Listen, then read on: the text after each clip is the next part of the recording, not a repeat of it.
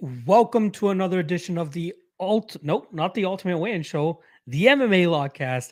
I'm your host, Manpreet, aka MMA Lock of the Night, and your boy on social media at MMALOTN. This week, we're going over UFC Vegas 54, headlined by a light heavyweight matchup between Alexander Rakic and former title holder Jan Blachowicz. We got a couple other interesting matchups sprinkled throughout the card, but similar to a couple prior fight nights that they've had over the last couple weeks.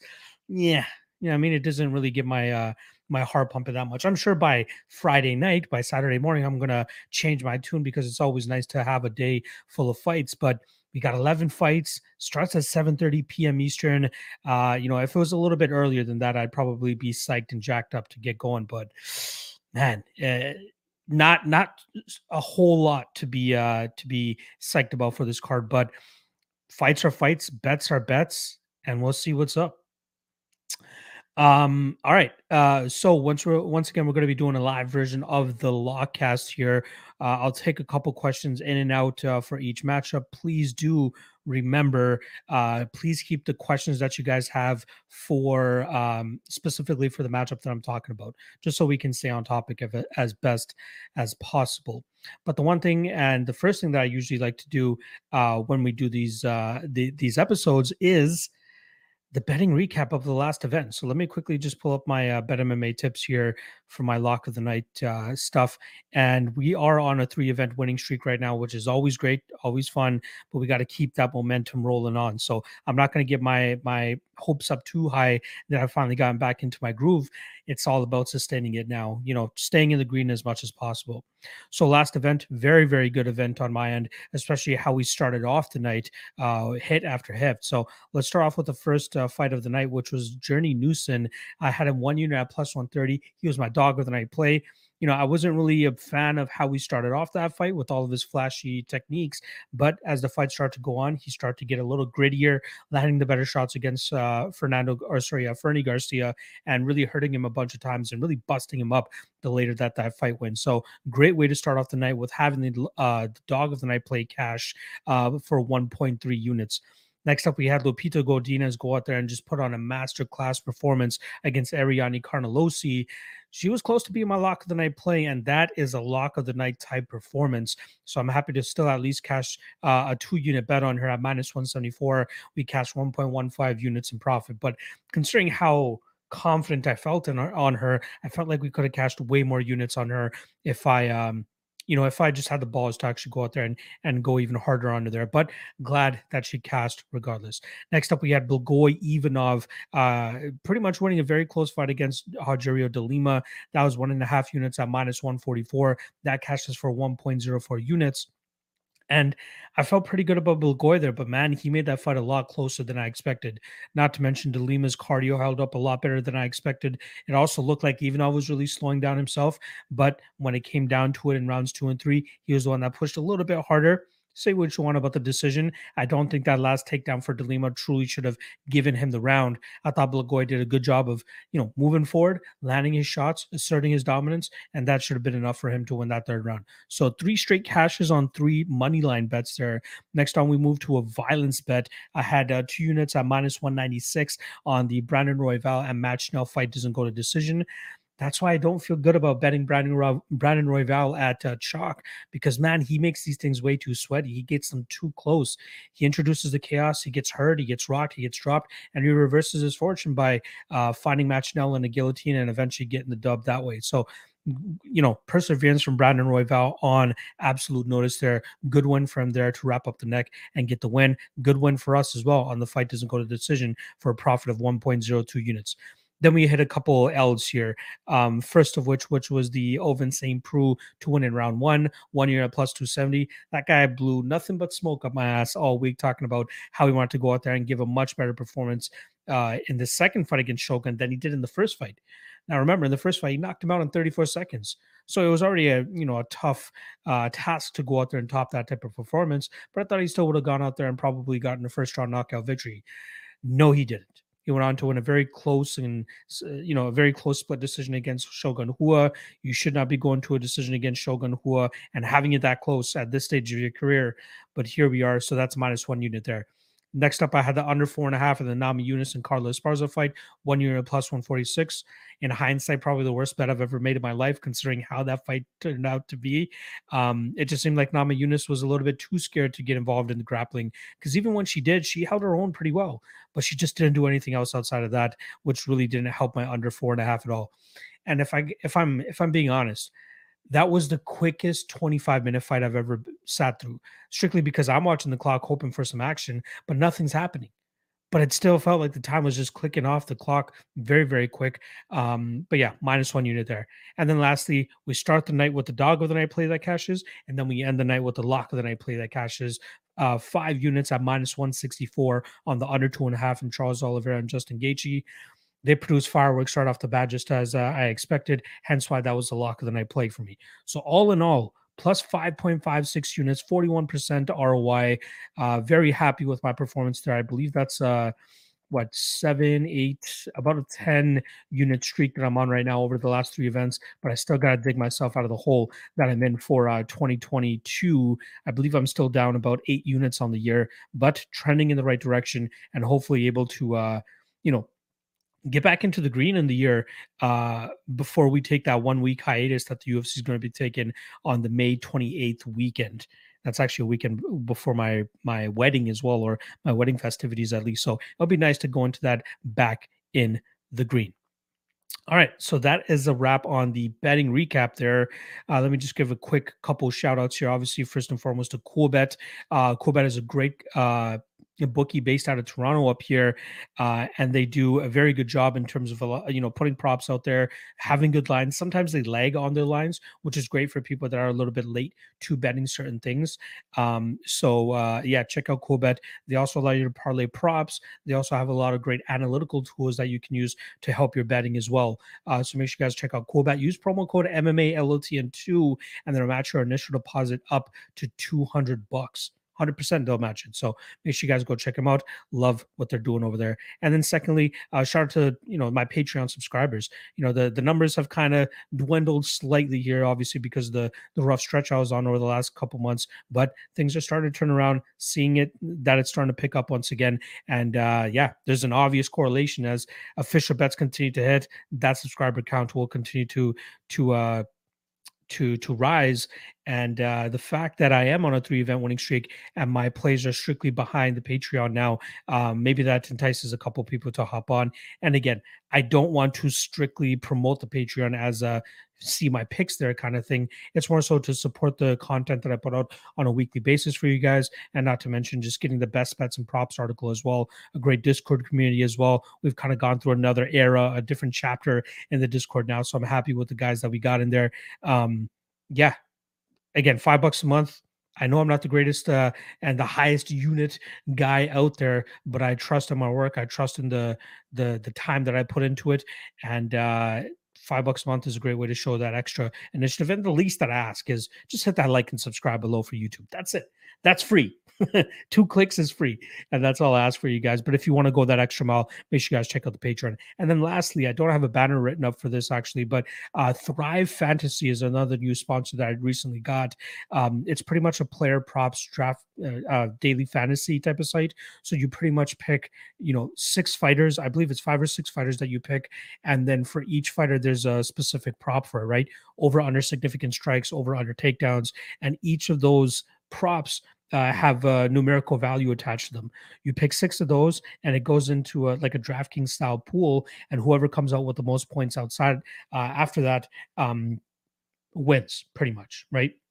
So check out Thrive Fantasy. Use promo code LOCK, and they'll match your initial deposit, I believe, up to $100 as well.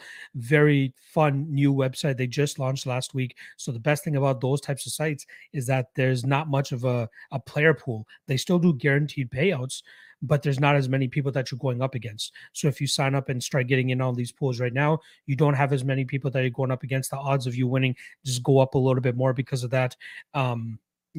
If you do sign up, make sure you guys use promo code LOCK and let them know that I sent your ass over there, because they're going to blow up very, very shortly here. All right. Um, let us just quickly look at a couple of the comments that we have here. Lou Betcha in the chat. Appreciate you stopping by. BP always one of my early predictions, but that ain't what I'm here for. We're talking about UFC Vegas 54. You should know that by now, BP. Rod Torque saying, what up? Appreciate you stopping by. Lou Betcha in the chat. Jaden in the chat. Adam Rush in the chat. My guy, Vulcan Ardich. Maybe React Instagram DM by official Vulcan. Okay. I will check out my Instagram. Let's make some money. Yes, sir. Lou Betcha saying 76ers. Again, I got the uniform on right now. It's my favorite logo out there, and obviously reminds me of my favorite player of all time, Allen Iverson. So I gotta show them some love. Hopefully they're able to go out there and get a couple more wins because even though they beat the Raptors, my hometown Raptors, I am still cheering for them because Joel Embiid is an absolute beast. It will be great to see him get a strap.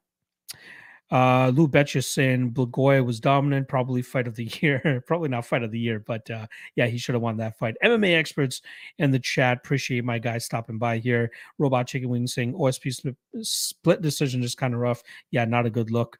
He's also saying, I hope you get back to the green so you and Miss Luck live it up. Oh, for sure. Again, I'm chilling right now. Official record could be better, but everything else is great. African saying Michael Johnson surely can fuck this one up. We'll see. Lou Betcha saying we would welcome to Philly, sir. You to Philly. I have been to Philly at least once. Way back in the day at UFC 133. I went to go watch that event live there.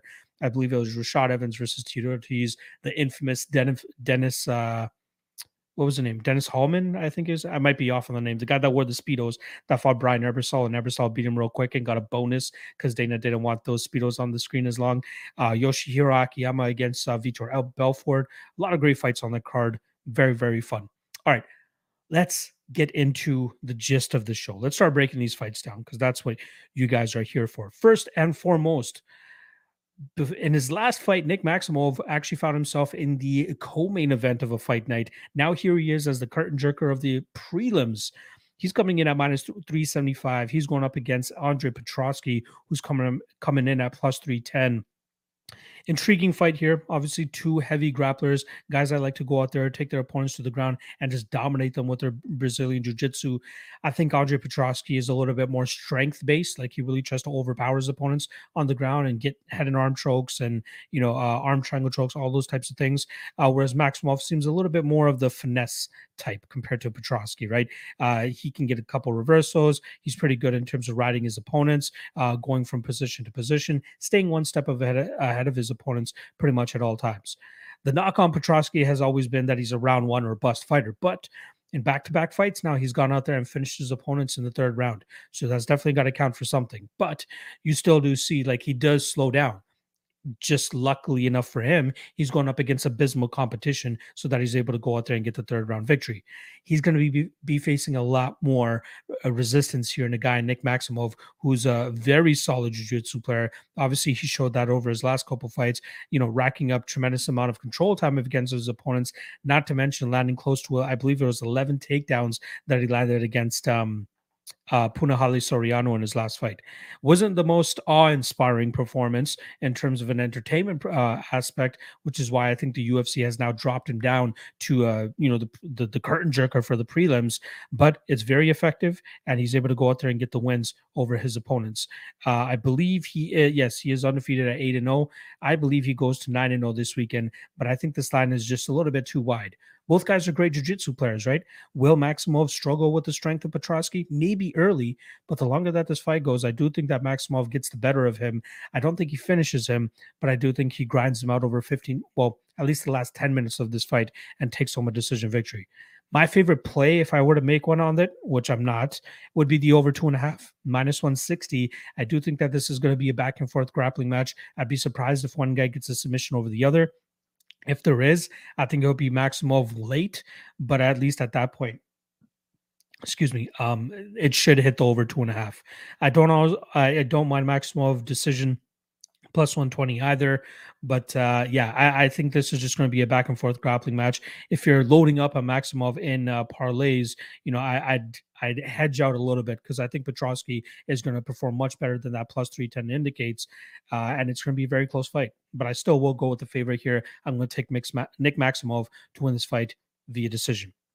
All right, next up, we got Carlos Actually, you know what? Let me just quickly see if we have any comments regarding this matchup. Um, Hafkin saying, "I hate the price for Maxwell, but I think he should pretty clearly win. Don't rate Petrosky at all." Yeah, exactly. The number is just a little bit too high. That's for sure. MMA experts is on Maximov as well. More with less in the chat. Appreciate you stopping by. Raw Torque saying, hopefully Andre will have a good first round. Nick's line should drop and I'll pick it up. Exactly. That's one of the things that I put in my my live betting portion of my best bets and props article on the Patreon is if you want to bet this live, you know, Petrosky's first round will likely be his best round. And then after that, you might get Maximov maybe better than minus 200. That might be a better way to enter in on it rather than paying the minus 370. So yeah, I like Maximov by decision. All right, let's move on to the next fight here. It's a fight that was supposed to take place 2 weeks ago. We got Carlos Candelario going up against Tatsuro Taira, minus 240 for Taira, plus 205 the return on Carlos Candelario. Now, nothing has changed for me since the last cancellation, right? I have it on pretty good authority that it was more so of a stomach bug for Carlos and that he's back up to 100% here. You know, I trust the source that I have as he's pretty close to Carlos, and he wouldn't have taken this fight if he wasn't 100% ready to go once again. That's why it took a couple days for them to see how bad it was for Candelario before they decided to rebook this fight for May 14th. It was tentative at first, then they confirmed it a couple days later. He's 100% ready to go. It was just a small sickness. It shouldn't impact his cardio or anything like that. I'm kind of surprised at how wide the odds are for this one, right? I pretty much have done this breakdown a couple of times now, but I'll do it once again for you guys.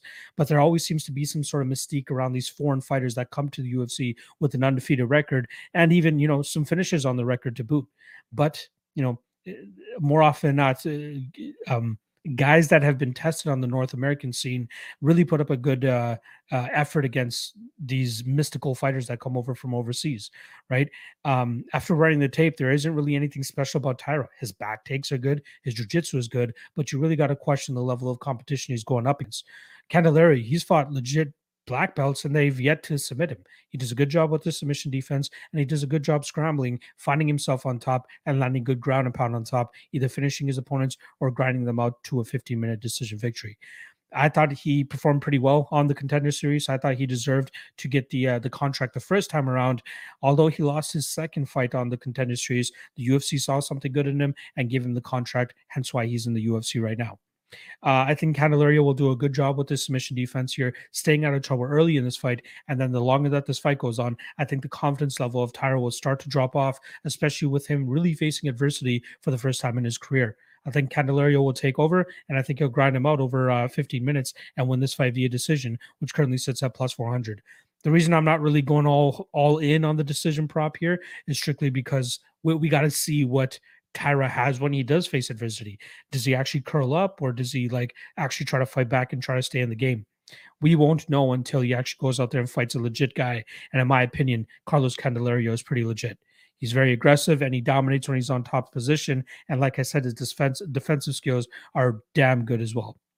I think he deserves to be undefeated, as I do think he won that fight against Victor Altamirano on the Contender Series. But like I said, luckily the UFC still saw that he's a legitimate fighter and they gave him the contract.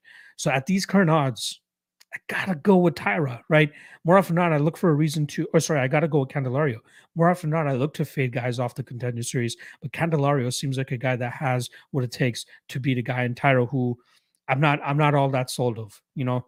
Building the record that he has in the Japanese scene the way he has against the opponent he has, I'm not sold. Plus 200, give me Carlos Candelario, and more than likely he's going to be my dog of the night play here. Raw Torque saying darker pass in my opinion. I agree. I absolutely agree on that. All right, let's move on to the next fight here. I just want to confirm it is the correct one. Yes, we got a strawweight matchup between Virna Jandiroba and the 10th appearance, or sorry, the 20th UFC appearance now for Angela Hill. Minus 180 on Virna Jandiroba, plus 155 on Angela Hill. Now, Angela Hill in her last 6 fights have given up at least one takedown in 5 of those fights, and usually doesn't fare the best against opponents that are much better on the ground than she is.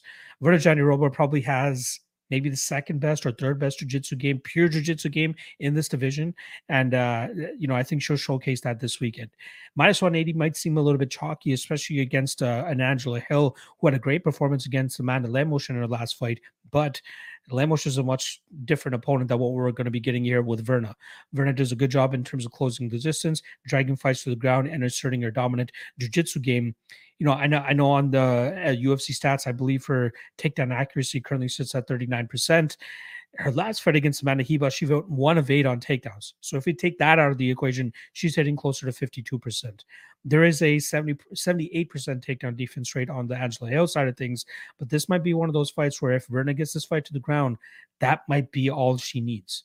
Now, I was talking to my guy Clint earlier today, and he had pointed me to a prop that's out there, is the decision only prop. Apparently, Angela Hill sits at plus 105 on a decision only prop, which I don't think is that bad, right?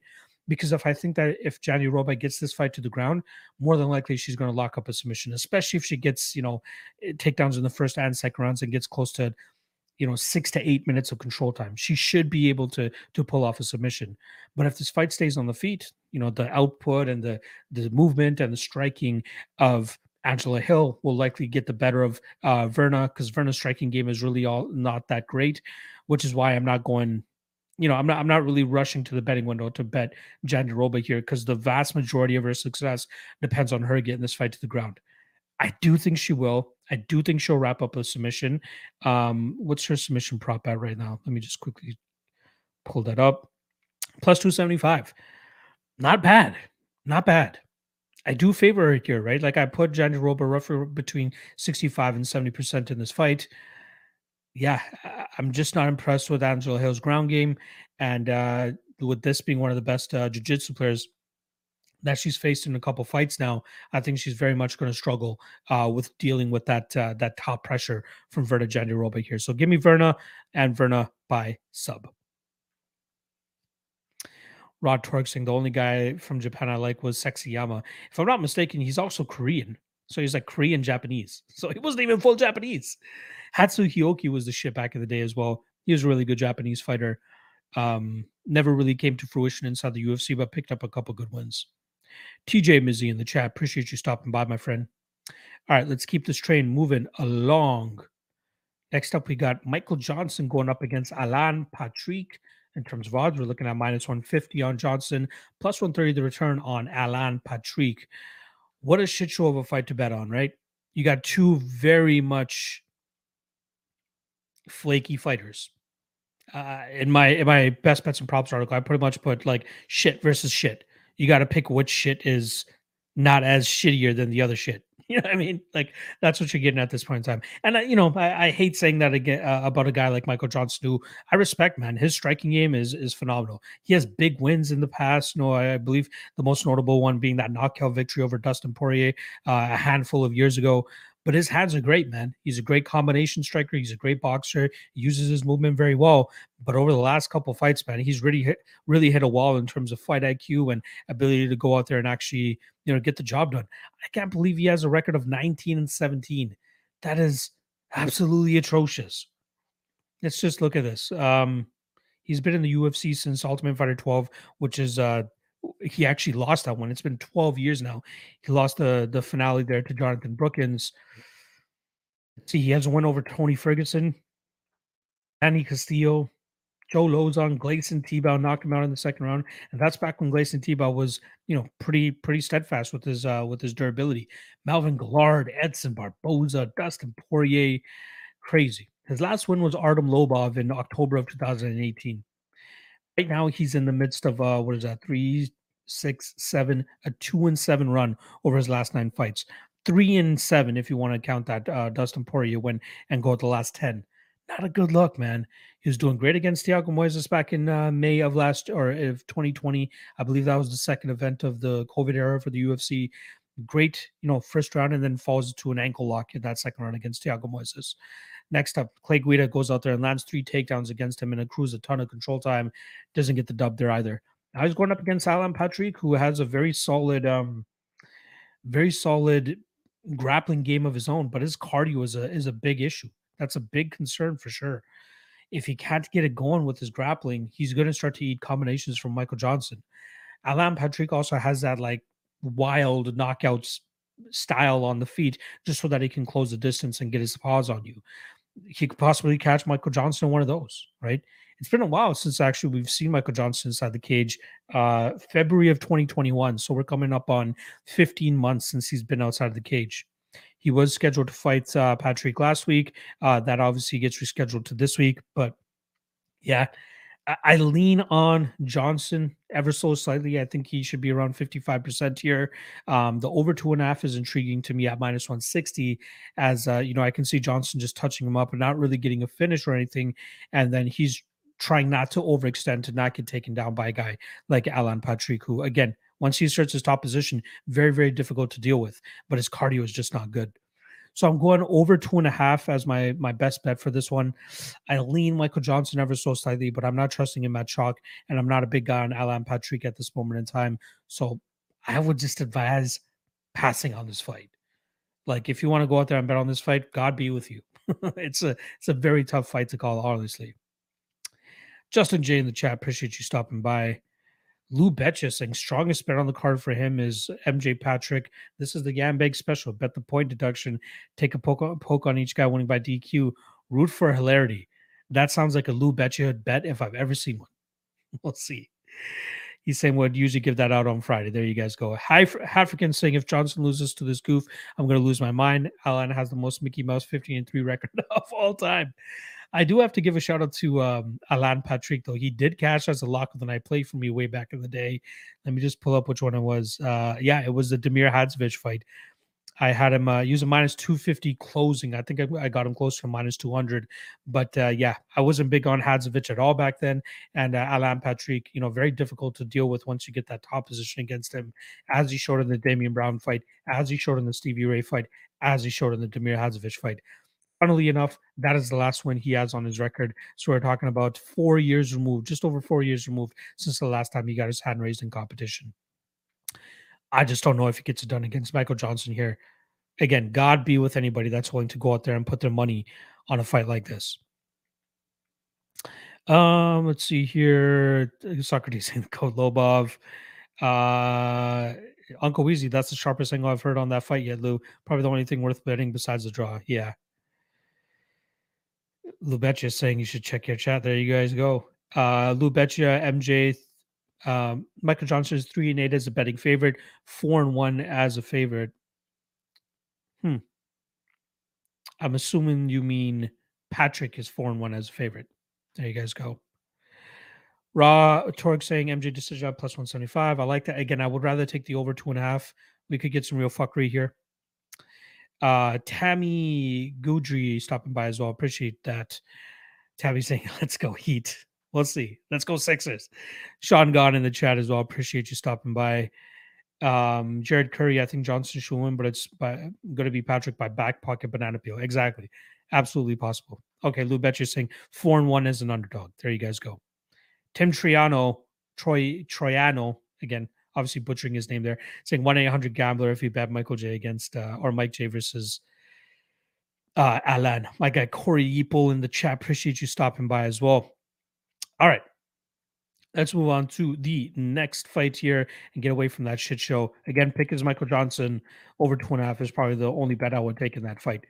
Next up, we got prelim headliner right away here. Again, only 5 fights on the prelims, 6 fights on the main card. Prelim headliner, we're looking at a women's flyweight bout. Andrea Lee start to part ways here now, or she's trying to separate herself. Minus 120 favorite at this point in time, going up against Viviane Araújo, who's coming in at plus 100.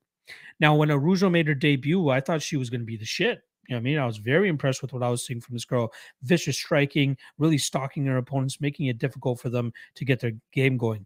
Her initial fight was way back at UFC 237 against Talita Bernardo, where she just devastated her with the overhand right in that 3rd round. In the next fight, we saw a little bit of a chink in her armor. She had a huge difficulty getting off her back in that 2nd round against Alexis Davis. Luckily, pulls it off in that 3rd round and gets a decision victory.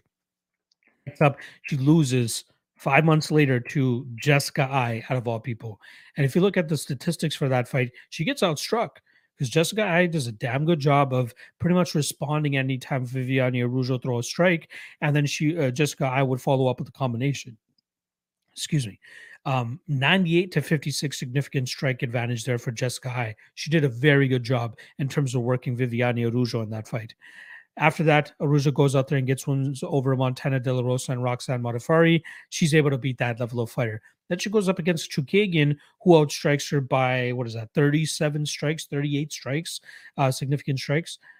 Close second round where Arujo is able to get that top control. She gets 2 minutes of control time. But as soon as Katlyn finds her way back to her feet, she just touches her up once again, absolutely outstriking her in that round, if I'm not mistaken. Yeah, 58. Sorry. So actually, total strikes, Viviane Araujo outstrikes her in that second round, 58 to 37. A lot of that being pitter patter from on top. But in terms of significant strikes, 35 to 22 in favor of Katlyn Chookagian. And you see why once you watch the round, right? She gets back to her feet and just gets right back to her work with her distance striking, her jab, her 1-2 down the middle, just absolutely touches up Araujo. Now we're getting a girl in Andrea Lee who can, maybe not give an exact Katlyn Chookagian type of fight, but can go out there and just put on volume on her opponents. She outstruck Calvillo in her last fight, 84 to 47. She outstruck and then she finished her Calvillo's corner, threw in the towel at the ending of that second round. I'm sure she probably would have got up to like 110, 120 strikes if that third round had happened. She defeats Antonina Shevchenko in round 2, but still lands 45 significant strikes there. She gets grounded a couple times by Roxanne Modafari and struggles to get back to her feet, but still outlands her 97 to 60, albeit in a loss. I thought she won the fight against Lauren Murphy, where she outstruck her 104 to 80 in that fight. She loses a split decision there. She gets outstruck by Joanne Wood, but that's just Joanne Wood's game. She obviously loses that fight. But yeah, go back to the Ashley Evans Smith fight, the Montana De La Rosa fight, even the Veronica Macedo fight. When she goes 15 minutes, she significantly outstrikes her opponents. I'm expecting her to do the same thing here against Araujo. My slight concern as to why I'm not going to actually end up betting Andrea Lee here is if Viviane Araujo goes out there and actually tries to get this fight to the ground and hold Andrea Lee down, she could potentially do that because we've seen that issue from Lee in the past where she doesn't do a good job in terms of getting back to her feet. She struggles in that aspect, and Araujo has, in my opinion, enough strength to hold her down. But if Lee finds her way back to her feet and starts putting the output on Viviane again, it starts swinging back in Andrea Lee's favor. So I do lean Andrea Lee here. I do think she gets the decision victory here. The over 2.5 is currently sitting at minus 300, even though Lee has a couple finishes on her record over the last couple fights. But Andrea Lee via decision plus 135. I like that. Again, very close fight. Eileen Lee, I think she's going to put up more numbers there, and I think she gets her hand raised. All right, let's see if anybody has anything to say about this fight. Lou Betches saying Araujo needs the first 2 rounds or she's toast. Don't trust her cardio in the third. Absolutely agree. Absolutely agree on that. All right, let's keep this moving along.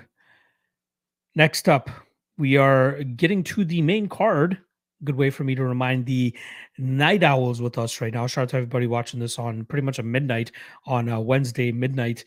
50 of you guys currently with us. Make sure you guys hit that like, hit that subscribe if you haven't already. Yeah, that's really all I want to plug. Shout out to the people listening to this on the replay and even the audio versions as well. Truly appreciate your support. If you're listening on Apple Podcasts, make sure you guys rate the podcast however you want to rate it. I'm not going to tell you to give me 5 stars if you don't think it deserves 5 stars. Just rate it. You know what I mean? Let other people know what you think about the podcast. And if you are a longtime listener and continuous listener, I'm hoping there's a 5-star behind that because you would because of you continuously coming back and listening to the show. Appreciate you guys. All right, let us get to the first fight on the main card. Again, it's I believe it's a 10 p.m. Eastern start time for the main card, 7:30 p.m. Eastern start time on the prelims. So first fight on the main card, Dana White Contender Series standout Jake Hadley making his UFC debut, going up against Alan Nascimento, who had a pretty solid showing against Tagir Ulanbekov in his UFC debut. Although he didn't get his hand raised there, he made it look a lot closer than the odds suggested that night. And same thing could happen here. I expect this to be a grapple heavy fight, as Jake Haley, a large amount of his victories and success comes from taking his opponents to the ground and controlling them from the back position, the mount, finding the rear naked choke, finding arm triangle, whatever it may be. He's looked damn good doing that. And then on the flip side, with Alan Nascimento, decent striking game, nothing special, but he's a legit Brazilian Jiu-Jitsu black belt as well. And we saw that in the fight against Tagiro Limbekov, where he can pull off reversals and we can stay offensive off of his back, really making it difficult for his opponent to stay on top. I wanted to take a shot on Nascimento here, but I think Haley's going to be the much stronger fighter here. I think he's a slightly better striker as he asserts his aggressiveness a lot better than what Nascimento does. But I just don't know how comfortable Hadley's going to be trying to control Nascimento on the ground. I like the fight goes to decision around minus 125, minus 150, as normally Hadley goes out there and finds the finish, but this is going to be the toughest jiu-jitsu opponent he's gone up against. And I think that's going to cause him some trouble in terms of finding a finish. Again, don't count out Nascimento either, man. I could see him hitting a reversal. I could see him, finding submission attempts off of his back. I could see him making it difficult for Hadley to settle on top. But I think it is ultimately going to be the strength of Hadley that overcomes that. Now, with me for Cage Warriors, it's not the best regional circuit to test your strength against, right? Before you get to the UFC, especially grappling, right? Not many, European guys are known for the grappling prowess, or a lot of Cage Warriors guys that come out there with the grappling prowess. Jack Shore and Brett Johns may be an exception to that, but like it's very rare that you see guys that are very proficient with the grappling. Jake Haley's the anomaly there, but of course he's going to look amazing against these guys on the regional scene before he comes to the UFC and starts fighting legitimate competition. Now, let's given the benefit of the doubt, the win against Mitch Raposo on the Contender Series was great. He did miss weight that night, but with the amount of hype that he has on his name, there's no way the UFC was going to let him go, and there's no way that they're going to let him go to Bellator or something like that. Because if they have a special kid like Hadley on their hands, they could definitely get solid support, especially from the European crowd, which is something that they continue to build. Right? They got Tom Aspinall now. Maybe Jake Haley is the next guy for them. We can obviously mention Arnold Allen as well, but that guy just does not stay active enough. Minus 220 is a little bit too wide for me here. I have Hadley close to, what do I have him here down as? I have Hadley closer to like 60, 65%. He should be favored in this fight, but don't count out Nascimento, man. He can make this very, very close. He can make it very sweaty for you. I like the over 2.5, like I said, minus 175, or the fight goes to decision at minus 125, minus 150, with this being a back and forth grappling matchup. But I think Hadley will always end up being on top, being one step ahead, and we'll see Nascimento more so just play guard and be comfortable off of his back, thinking he'll hit reversals or thinking that he'll hit submissions off his back, but that will be his ultimate demise, whereas Hadley will get the top control, land good shots from on top, maybe even threaten with a couple of submissions of his own. But I think overall, Hadley is the better fighter here, and he should be able to get his hand raised. Tammy Goodry saying 5 stars all the way. Appreciate that. Appreciate that. Lou Betcher saying locked. Did Raposo take that fight on like 2 days' notice? I believe it was on short notice. I don't know if it was 2 days though. Let me just quickly pull that up here. Who's Hadley originally supposed to fight then? Clayton Rodriguez. That's what it was. Yeah, Clayton Rodriguez was actually supposed to take on Hadley, and then Raposo stepped in on short notice. Good catch there from my guy Lou Betcha. But yeah, Mitch, again, he was the number one pick on his season of the Ultimate Fighter.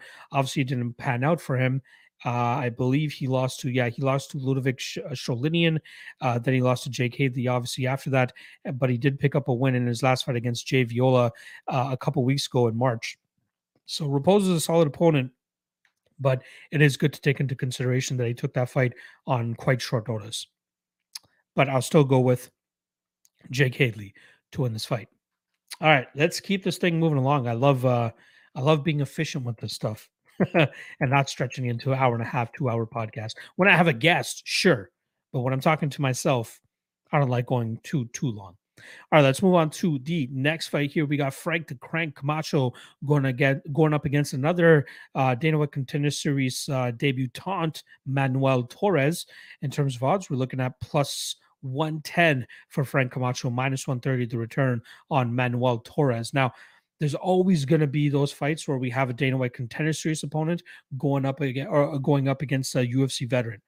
and not just a UFC veteran, but maybe a slumping UFC veteran. Last week, we got Journey Newsom, who was obviously winless inside the UFC. He did have that win over Domingo Pilarte, which was ultimately turned over, or sorry, overturned, and that's why he was pretty much winless. And then obviously the fight before his last one, he got knocked out by Randy Costa.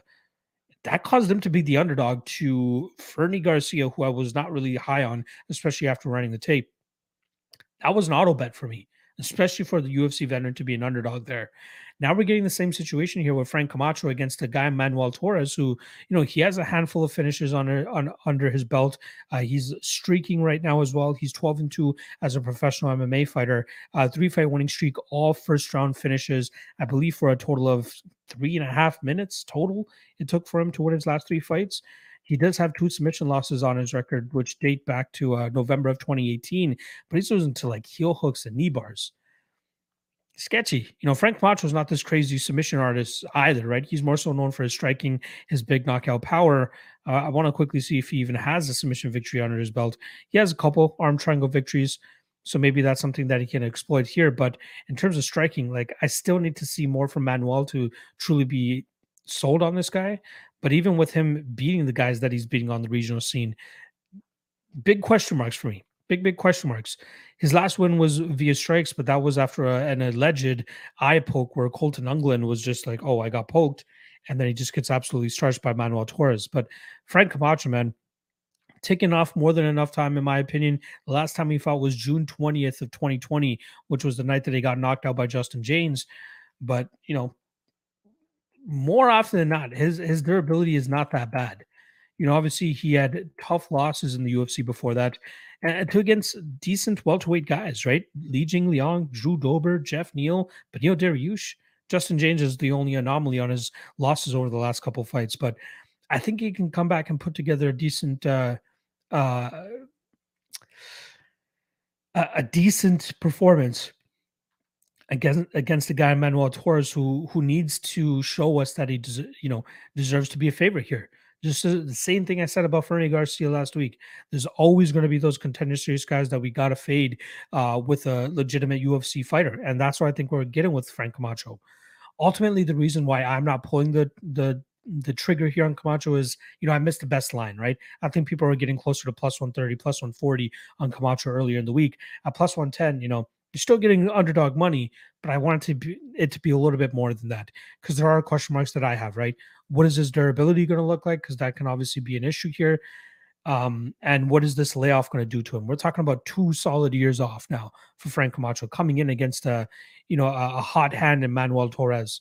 Frank Camacho is not the oldest guy either, right? He'll be 33 in about a week's time. Actually, on May 18th, he'll actually be 33. So he's still there, pretty much in his fighting prime, if you want to call it that. But yeah, I'm curious, man. As long as his durability holds up here, his combination game should work much better than what Manuel Torres brings to the table. And it seems like a lot of success for Torres is front loaded.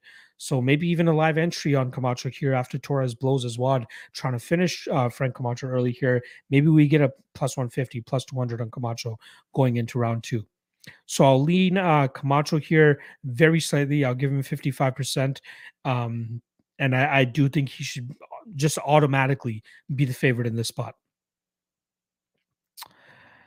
Yeah, I see my guy Sneakers the 219 saying Warriors getting mobbed on right now, which is surprising to me considering that John Morant's not playing, right? If I'm not mistaken, John Morant is actually out for the rest of the playoffs. And they're up by 40 right now. What is happening? What is happening? Who's scoring for the Grizzlies? 21 points from Jaren Jackson, 21 points from Tyus Jones, 21 points from Desmond Bain. Wow, absolutely crazy. But yeah, this is an MMA podcast. Let's get it going. All right. Let's continue on with the breakdowns here. Next up, we're going to go to Katlyn Chookagian going up against Amanda Hebos. In terms of odds, we're looking at minus 175 for Chookagian, plus 150 to return on Amanda Hebos. Now, let me just wet the whistle here real quick.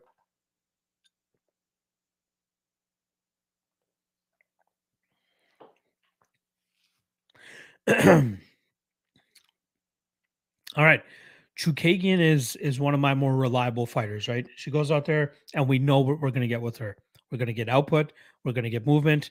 Her grappling is obviously improving. I believe she's only given up 4 out of 12 takedown attempts since she lost her fight to Valentina Shevchenko, because people believe that's the way to beat Chukagian now, is just take her to the ground, but it's not that easy. She's doing a good job in terms of squirming and getting back to her feet, as we saw in the Viviane Rougeau fight, as we saw in the Jennifer Maia fight, as we saw in the Cynthia Calvillo fight. She does a good job in getting back to her feet. And then she just goes back to her bread and butter. Striking, striking, striking, using her length, using her range. And I think it's going to be very difficult for Amanda Hebos to deal with that. Hebos, on the other hand, she's coming off a victory over Verna Jandiroba last time around.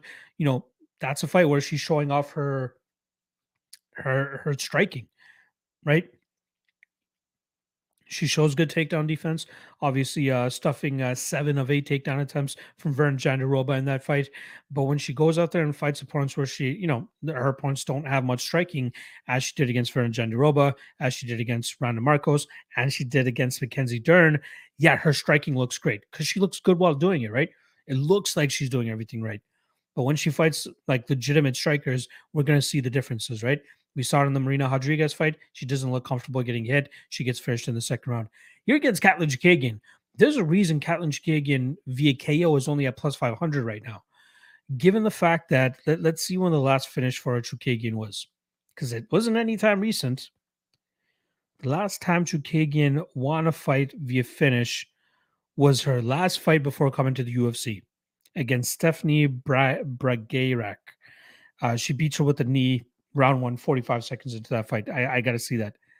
Before that was her second professional fight in September of 2014, where she won via knee once again in round 3 against Bridget Narcisse, I believe is how you pronounce her name.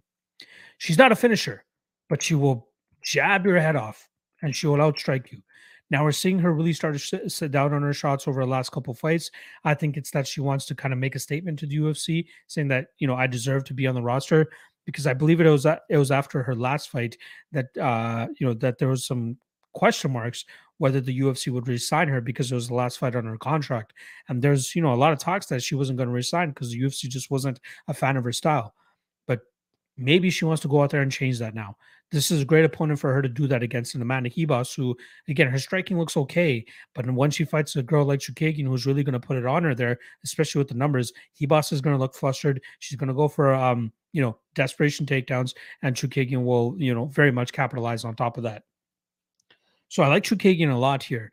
I'm not the most impressed with Hebos's takedown game, because if she had a better wrestling game, I wouldn't be so confident on Chookagian here. But again, I don't think it's as easy as people expect it to be, to just take down Chookagian and ground her and grind her out, how Valentina Shevchenko did. How can you compare the two, right? There's a reason that Cynthia Calvillo was such a big favorite against Chookagian that night. She was a minus 210, 220 favorite against Chookagian at UFC 255. And I took the no-brainer shot on Chookagian there, and it paid off. Stuffed the takedowns and just did exactly what Katlyn Chookagian does. A Viviane Rougeau fight, she gets taken down, she scrambles, she doesn't settle really on her back. She tries to create scrambles. A lot of it is her just diving on the legs or leg locks and stuff, and that causes the scramble so that she can get back to her feet. She does that very well, and I think she can do that here against Hebos if she does find herself on the ground. I'm not big on Hebos. I've always thought she's a fraud, and I think that this is another fight where we're going to see that, as Chookagian pretty much just touches her up for the majority of 15 minutes here. So I'm going Chookagian. I already have a 3-unit bet on her at minus 170, I believe it is.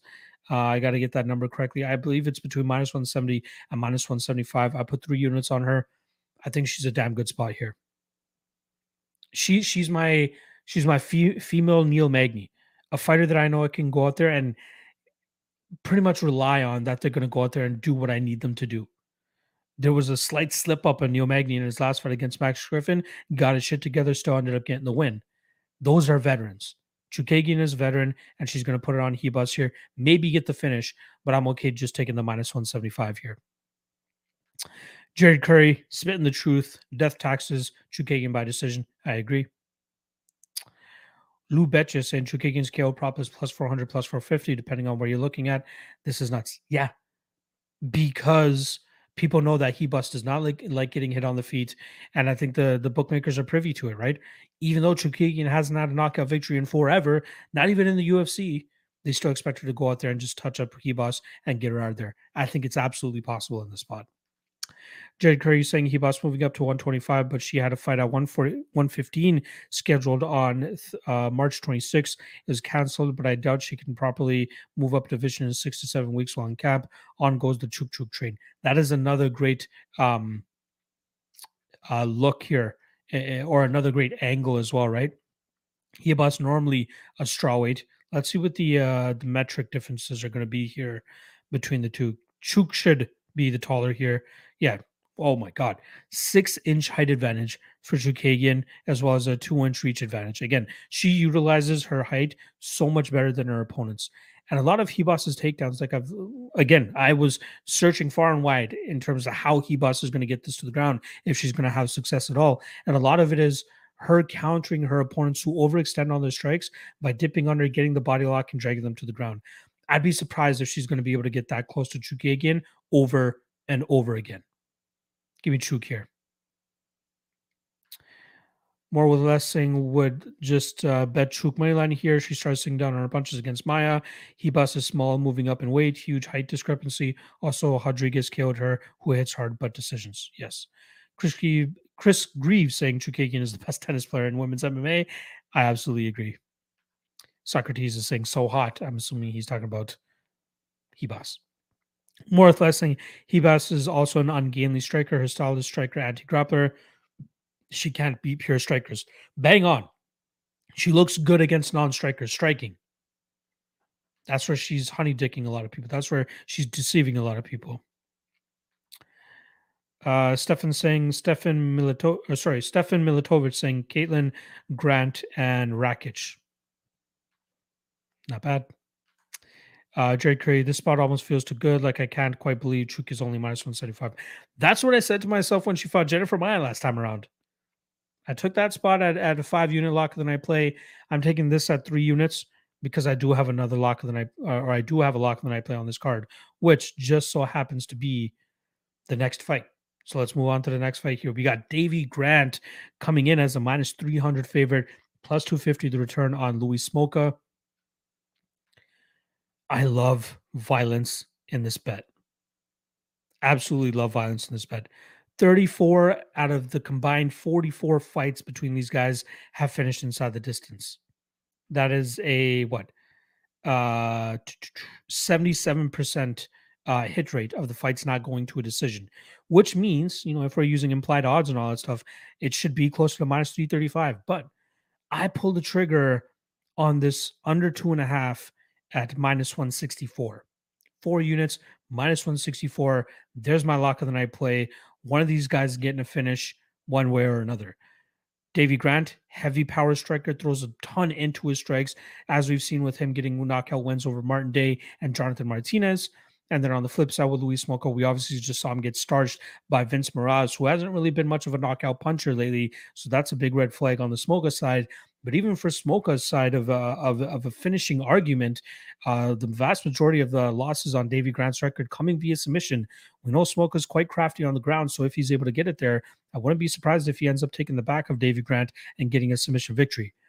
I can't fathom paying minus 300 on Davy Grant, although I think that his power striking will be too much for Louis Smolka to deal with, and he'll ultimately get the knockout. So I'd rather bet plus 135 on Davy Grant to win by a TKO at plus 135 rather than loading up on him at minus 300. But even better, like I said, the under 2.5, I got it at minus 164. I'm seeing minus 160 and minus 155 at certain places. That's the way to go. Violence here, no doubt about it, in my opinion. I went 4 units because after all, these are smaller guys. I'm not sure what's keeping me away from making it a full 5-unit play. Maybe if I get a better line come fight time, I might add that extra unit. But I feel great at 1 unit or 4 units at minus 164. Violence. Both guys are nothing but violence all the time. Louis Smolka with his forward pressure all the time. That will likely get him KO'd in the spot. If anything, it could also start a grappling sequence where he might be able to find the submission victory. Smoko by sub is plus 650, which I don't think is that bad. And then on the flip side for Grant KO plus 135, those are two of the most likely outcomes in this fight. Under 2.5, that is my lock of the night play there. African saying Davy Grant inside the distance at plus 100 is extremely appetizing, and Bodog has Smoka submission at plus 650, which is a bit fucking bananas line. On the same page here. Violence in this fight. I'd rather cover both ends here and just take the chalk on the under 2.5. We good. More with less saying Smoker rhymes with polka. I love it. All right. Let us move on to the co-main event here. It's light heavyweight main event and co-main event that we got up. First of which, Ryan Spann versus Iwan Cutelaba. We got minus 220 on Cutelaba and plus 185 on Ryan Spann. Good old best fight odds still calling Iwan Cutelaba Iwan Curalaba. We'll see how that affects him going into the cage. Now, Cutelaba recently aligned himself with Extreme Couture, and we saw that discipline instilled in him by Eric Nixick in his last fight against Devin Clark. Did a good job of landing takedowns. And then when he was on top position, he wasn't really going balls to the wall and draining his gas tank, trying to get him out of there. He did a good job in terms of asserting his position first, raining down big shots, winning those rounds, and then, winning the first two rounds by just dominating him. And he started to slip up in the, the last bit of that third round, but he was still good enough to go out there and survive and win that fight via decision. The fight before that, we obviously saw him go balls to the wall against Dustin Jacoby and pay for it later in that fight, as he just didn't have the gas tank to go out there and deal with the striking advantage that Dustin Jacoby had that night. But if we're starting to see a more disciplined version of Cutelaba, that's a scary man.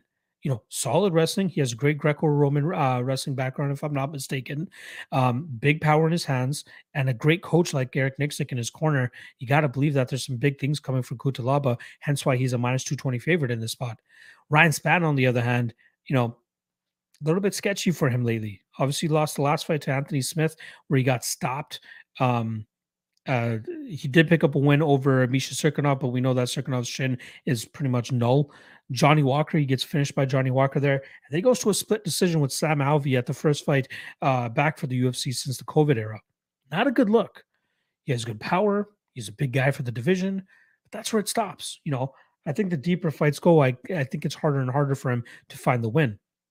He has that second round victory over Devin Clark, but it seemed like he was very lackadaisical in that first round, but then finally started to turn it up in that second round, eventually finding that guillotine choke against Devin Clark. But I think he's going to struggle here against Cutelaba, who historically solid durability, right? With the exception of a precision striker like Magomed Ankalaev. But I do think that Cutelaba will handle that early adversity pretty well here against Ryan Spann. Maybe get some takedowns going, assert that top position, and really grind on Ryan Spann in this spot. I think that this fight likely goes over that 1.5 mark, which currently sits at plus 104. I think Cutelaba could eventually find a finish later in this fight, but I do think that we'll see a continued disciplined version of him where he grinds this fight out and likely wins it by decision. And that line is currently sitting at plus 600. I'm going to take a little bit of a sprinkle on that because I do think, again, if he stays on game plan here, he should win this fight over 15 minutes. Ryan Spann doesn't have much to offer in that later in this fight. And there is the possibility that if Cutelaba's gas tank does fail him, maybe a possibility that Spann gets a late finish here. But I just think he's going to struggle dealing with the overall game of Cutelaba. I do think that Cutelaba has truly, turned a corner. We need to see more performances from him, like the Devin Clark fight, to truly say that. But at 28 years old and aligning himself with one of the best coaches in the game, I think we'll see a better Cutelaba game in or day in and day out. And I think he struggles here. I think Ryan Spann struggles here against Cutelaba, who will be the much better fighter overall.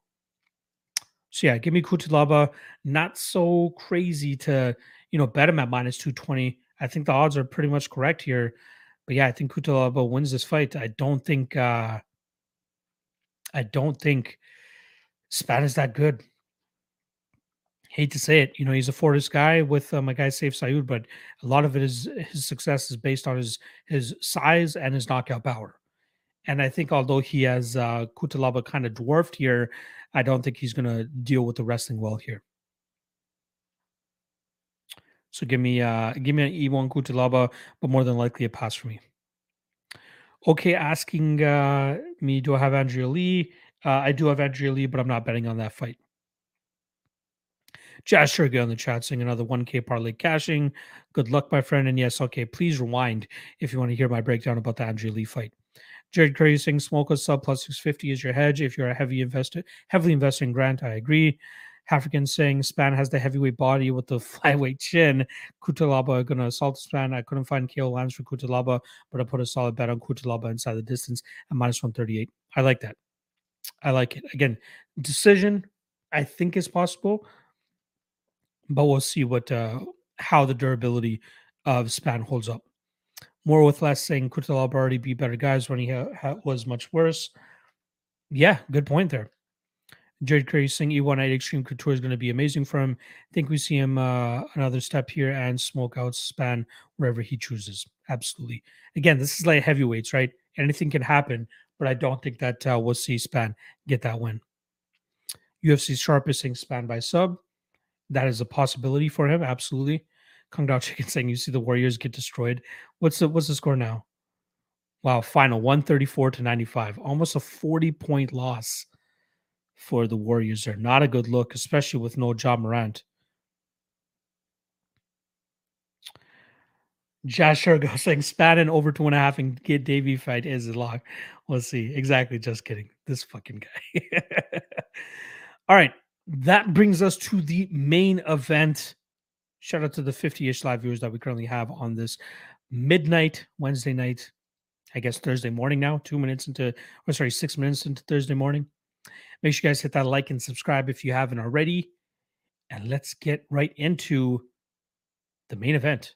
We got Jan Blachowicz looking to bounce back after his title defense gaff, if that's what you want to call it. He obviously lost the title to Glover Teixeira back in October of last year. These guys were scheduled to fight in March, but unfortunately, Blachowicz had to pull out due to some sort of neck issue, which is not a good look, especially when he's 39 years old, going up against a young guy in Alexander Rakic, who's likely going to test that neck in this fight. In terms of odds, let me just quickly pull that up here since best fight odds, for some reason, it has it under future events. But we're getting minus 195 on Rakic, plus 165 the return on Jan Blachowicz. I'm a big Rakic fan. You know, I thought he won the Volkan Oezdemir fight. He likely should have already had his title shot by now, but at least the UFC is giving him the respect he deserves, even if he has been boring over his last couple fights. He's still a big, solid contender in this top five of the light heavyweight division, and a win here over Jan Blachowicz, especially if it's dominant, could line him up for a title fight in his next fight. Obviously, we know Glover Teixeira is fighting Yuri Prochazka in June, and likely the winner of this fight, if dominant enough, will line themselves up for a title fight. I like Rakic, man. Solid striker, good wrestling, good pace, good pressure. Does a great job with feinting, as we saw in the Thiago Santos fight, where he kept Santos on the outside and just had him biting on all of his feints pretty much, and then pretty much just controlling the fight with feints, right? And really nullified the power of Santos by just keeping him backing up for the majority of that fight. Then we saw him, not land any takedowns against Anthony Smith, but still managed to accrue like 13 minutes of control time in that fight, as he did a good job on capitalizing on certain positions from Smith, whether it's reversing a takedown attempt from Smith, whether it's dropping Smith, whether it's checking a kick and just pushing him down and getting on top of him. Did a great job there. Then we also see, highlight reel KOs of Jimmy Manuwa and Devin Clark earlier in his UFC career. But I'm hoping that we see the version that we saw against Justin Ledet, right? That was a version where we saw him go out there and just ground Ledet over and over again, and then really just grind him out and land big, big ground and pound throughout the majority of that fight. That was the second fight in the UFC. He landed 3 of 4 takedowns in that fight, 12 and a half minutes of control time, but landed 263 total strikes from top position. 104 of them significant, but 263 from on top. He landed 115 total strikes alone in that second round against Justin Ledet. I thought that's the Rakic we were going to get over and over again. The guy that goes out there and puts on a Cain Velasquez type style, because that's what he did. Again, shout out to my guy Anthony Hernandez as well. If you guys remember a couple weeks ago, I had Elliot Marshall on the show, and I compared Anthony Hernandez's style to Cain Velasquez, which was takedowns and just beating his opponent up on the ground. I think that's what Rakic does well is here, and I think he could do that against the brown belt in Jan Blachowicz. Blachowicz, his kicking game is great. It's great that he found his Polish power later on in his UFC career to get him that title and win a couple fights. But I think it comes to a screeching halt here. My only concern is what Rakic's gas tank looks like over 25 minutes. Because if he goes out there and tries to grapple heavily here, what if he does start to tax a little bit later in this fight and we do get some Polish power that ignites in the rounds 4, round 5 because Rakic is starting to slow down? That's my main concern. But I want to see him go out there and put on a solid performance over 25 minutes. And I think that's something he can do. I do think that Blachowicz is, his time has come, man. It's going to be tough to beat a guy that's like 11 years younger than you, way stronger than you, and probably better than you all around. You're only going to be able to, lean on that Polish power for so long. Sure, the body kicks that he used against Dominic Reyes, which eventually set up his knockout, could work for him here. But Rakic is the much better kicker, man. To the body, to the legs, the calf kick, all that shit. Rakic is really deadly in those spots. Now, the main thing here is don't let your emotions of how he fights disturb the betting line here. Because I think it's accurate. I think it could even be more so in favor of Rakic. I got Rakic closer to 70% in this fight. It's really just Polish power that will likely beat him in the spot, and I don't think that's going to happen. I think we see Rakic ground him when he needs to. I think we see him control him on the feet with his feints and keeping him backing up for the majority of this fight. Some power kicking, power strikes. I like Rakic a decent amount here. I haven't made a bet on him. I might. I don't mind eating the chalk here, but yeah, I like it. Give me Rakic. Let's say a Rakic decision, plus 175. All right, let's see what the chat is here, and then I'm going to sign off. More with less saying Blachowicz fights are some of the hardest bets. Yep. Sometimes he shows up a lot more than people are expecting him. UFC Sharp is saying my lock of the night is going to be Davy Grant and Chuk Parlay. Double your dough for plus 111. Keeping it simple this week. Good luck, my friend. I agree with both those bets. I do. Jared Curry, apparently he had temporary paralysis on the left side of his body for a little bit. I'll have to double check on it, but that's some scary shit. Absolutely. African saying Rakic jumped off the page at me at minus 170 on Monday. Phenomenal athlete and gigantic dude. I think he's going to be the champ next after Glover and Yuri. Possibly. I would love to see Rakic versus Ankalaev. That'll be amazing. Josh Rigo saying time to cash Glover sub as a dog once again. Keep disrespecting my cha-cha. I love it. More with less saying think Jan is more than happy to fight at range, especially after the Glover fight. Think Rakic has the better weapons at range. I agree. Time is not aligned. First day I work after sitting idle for 2 years, just dropping in to say you're the best and have a good show. Thank you, my friend.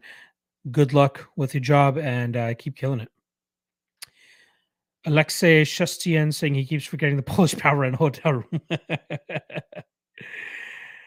The African saying Jan does have some of the best leg kick checks in MMA, though. Everyone forgets he was actually beating Izzy on the feet. Feels to me like Rakic needs to grapple to win comfortably here.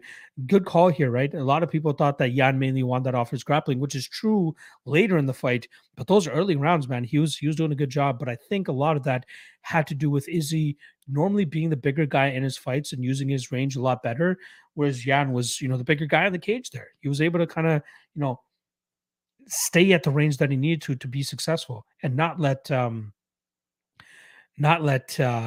Izzy, stay too far out and just chip away from distance. But I do think that Rakic can have success striking as well. I think once Jan feels the power of the kicks and all that, I think he's going to start to respect it as well. If this is a 25-minute kickboxing matchup, yes, of course, it's going to look closer in my opinion, but I still do think that Rakic will come out on top. Alex Weber in the chat, appreciate you stopping by, my friend. Stefan saying Rakic has better ring IQ, in my opinion. He'll do enough to win. Yeah, and he doesn't mind being boring doing so. In this case, it might benefit him to try to be a little bit more entertaining so that he can solidify that title shot. but just keep winning, bro. At a certain point, they can't deny you. Just ask Carla Esparza.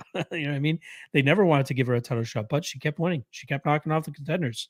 Now, if Rakic goes out there and knocks off a former UFC champion, it's going to be hard to reject him here. Alex Ruber saying, what's with the 76ers say? So again, 76ers, this logo is probably one of my favorite logos in all of the NBA and also represents my favorite player of all time, Allen Iverson. So love the 76ers, cheering for them as well because I'm a Joel Embiid fan.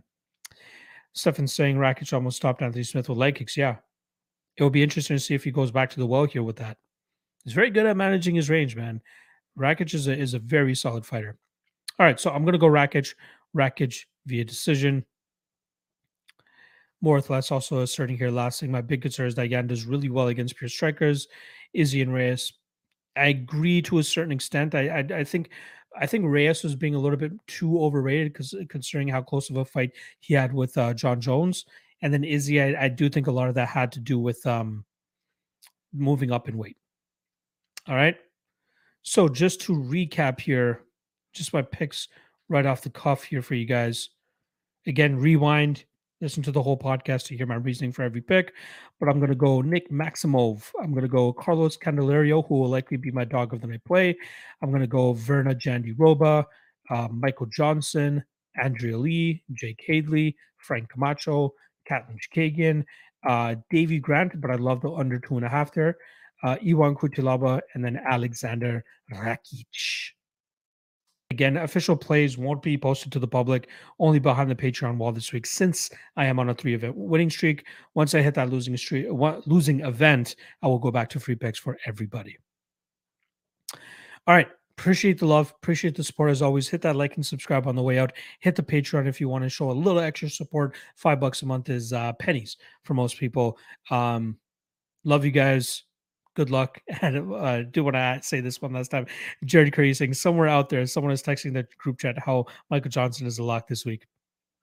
Won't be my chat. Won't be my Discord. All right, that's a wrap on the breakdowns. Appreciate you guys as always, and I'll see you guys tomorrow, Thursday. Technically today, Thursday, 3 p.m. Eastern. Me and Cody going live for propping you up. Friday, Ultimate Weigh-In Show should have a special guest for that one, and then obviously Saturday, Fight Day live chat, 1 p.m. Eastern. You guys know what it is. All right, good luck on your bets. I'll see you guys tomorrow for propping you up. Peace out.